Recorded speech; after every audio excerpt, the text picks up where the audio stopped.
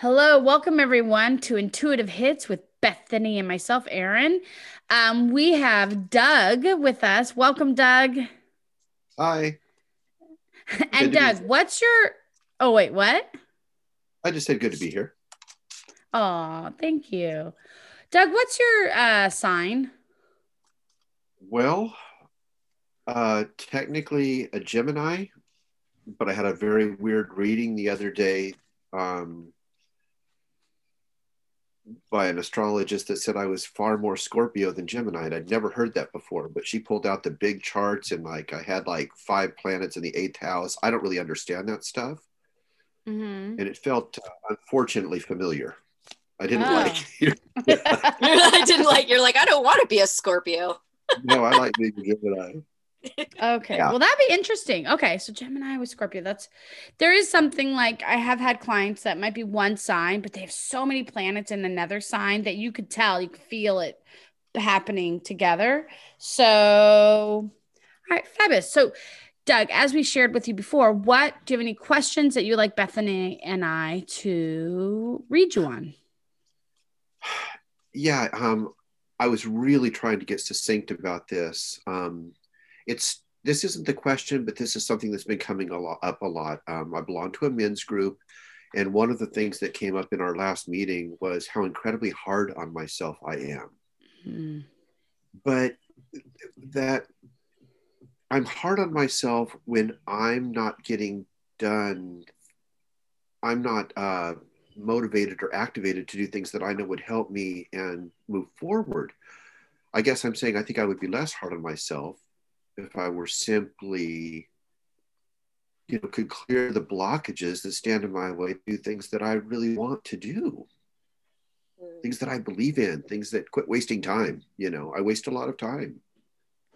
Okay. So I So, guess, your question is like Like how what's in the could way, or yeah, like what could you work on how to do I get remove to those doing things I blocks? love? Yeah. yeah, giving myself permission to not only do the things I love, but to be happy about the things I need to do, to be more in tune with, you know, growing up, getting stuff done. Okay. Yeah. All right. I pulled some cards when you were first talking. It just felt like right. So what I first pulled in, I'm pulling from Earth Magic. Doug actually picked it based on color selection I gave him by Stephen D. Farmer, which I don't have a lot of male authors, but you picked one of the few that is a male author. So first one I got is Fogged In, Veiled.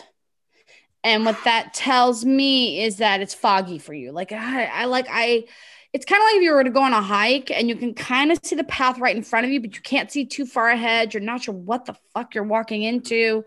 So you might have that experience currently where you're feeling fogged in around this question. Does that make sense? Yes. Okay. And it Then resonates. new moon, which is promises. And I don't know if you see this, but it's a couple holding each other like with the sunset. And what I get is you immediately when I saw that card, oftentimes it's about love, falling in love. And I get that it's not love you give out to the world or someone else, it's love you're giving to yourself. I would encourage you in this season of winter into spring, is my sense, is falling in love with yourself the way you have loved others.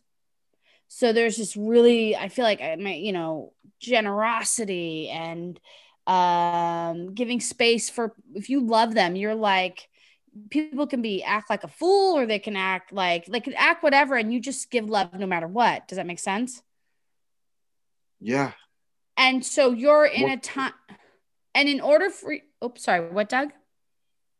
I just said more than makes sense. I'm just saying it's right on the money. Okay, Yeah. okay, good. So what I hear is it's time for you, instead of you putting it out into the world, into relationships, other people, it's time for you to turn it into yourself. Is I'm going to love myself in this way that has been so generous with other people that I haven't given to myself. And so then the card I pulled up was harmony. Like you saying, I'm going to take this season, I'm going to take the next 4 months, 5 months, 6 months, or however long fuck I'm going to need to take to get there, where I actually have internal harmony with myself, where I really like myself and I really love myself. And because I'm so connected with myself, I have clarity in what I do like. And I also have clarity and a commitment that I do know I deserve it. And I'll walk and move accordingly. Make sense? Yeah. Okay. It's Bethany's turn. The first card that came out is the High Priestess. So this is about intuition. Like, how connected to your intuition do you feel that you are? Ooh.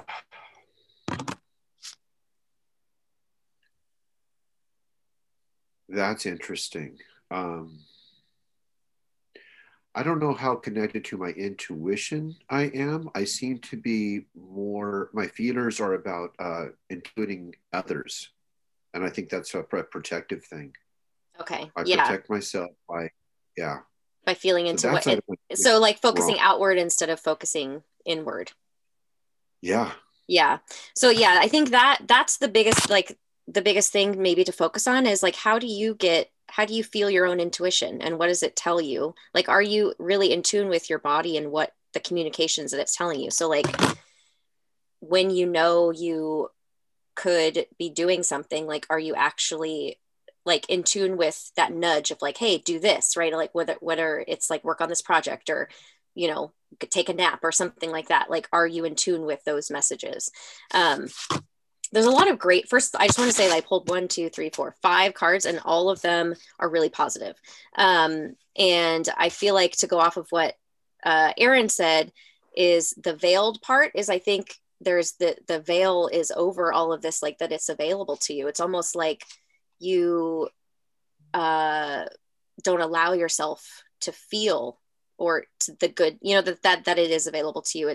There's a part of you that kind of stays in your suffering because you think you need to make up for maybe something in the past or explain why you're broken. I'm broken. Yeah. Right. The story you keep saying is I'm broken. I did this because I'm broken rather than like, I've had a breakthrough and this is owning it. Yeah. And owning your breakthrough and stepping into it and allowing yourself to be happy. Because then we have the 10 of Cups, which is another amazing card to get. It's about emotional fulfillment. It is. Yeah, it is also about family, though, too. But so I kind of get, because there's a progression here. So we have the High Priestess, then we have this card, which is about emotional fulfillment and family. And we have the King of Cups, which is funny you mentioned Scorpio, because this would be like you in your emotions and being in your Scorpio energy. And maybe it is about tapping more into your Scorpio too, maybe looking up, seeing which parts of Scorpio you resonate with. And then the Sun, which is happiness and just joy and bliss. And then we have the 9 of Cups. And the reason I feel like it's a progression is because you're realizing you need to focus on you. Like it's different from the 10 of Cups because there's a family in this card. There's only one person in this card, and cups represent our emotions. So it's about doing what's emotionally fulfilling for you and filling up your own cups and also being proud of what you've accomplished and showing it off.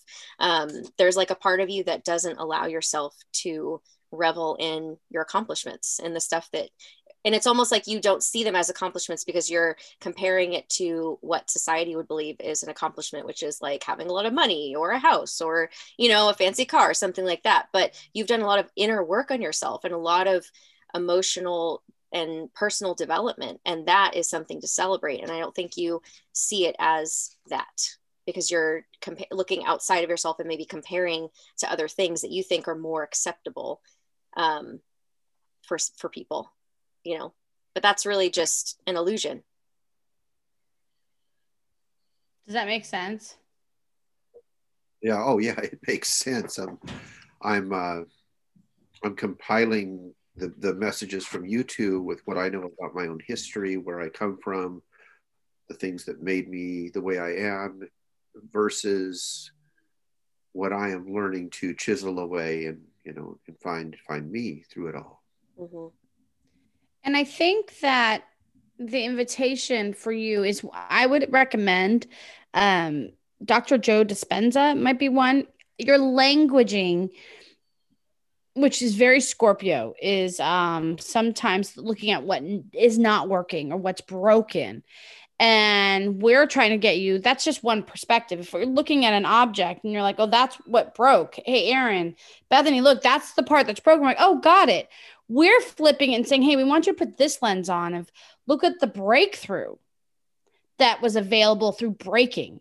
Mm-hmm. And you're looking at the broken part, not the breakthrough that happens on the other side of the broken.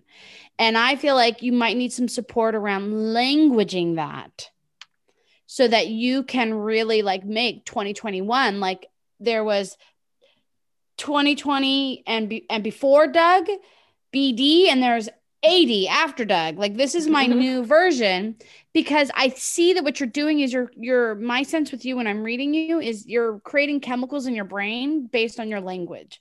And then your language is giving you the chemistry, then it's giving you the feelings, and then you're having behaviors consistent with broken Doug rather than breakthrough Doug. Because there's wow. Okay, so Dr. Joe Dispenza, love his stuff. Just you can find use because he's been around for a while. Find one that feels like it lands for you. You can listen, read, or you can even YouTube some of his videos. But I think you might want to practice changing the way you speak, which is going to change your brain and is going to change your chemistry. It's almost like, for me, what I see with you is almost like taking a mood. Like if you're getting prescribed drug to help you increase like serotonin or dopamine, like mood altering. Your language is so powerful. It alters your mood.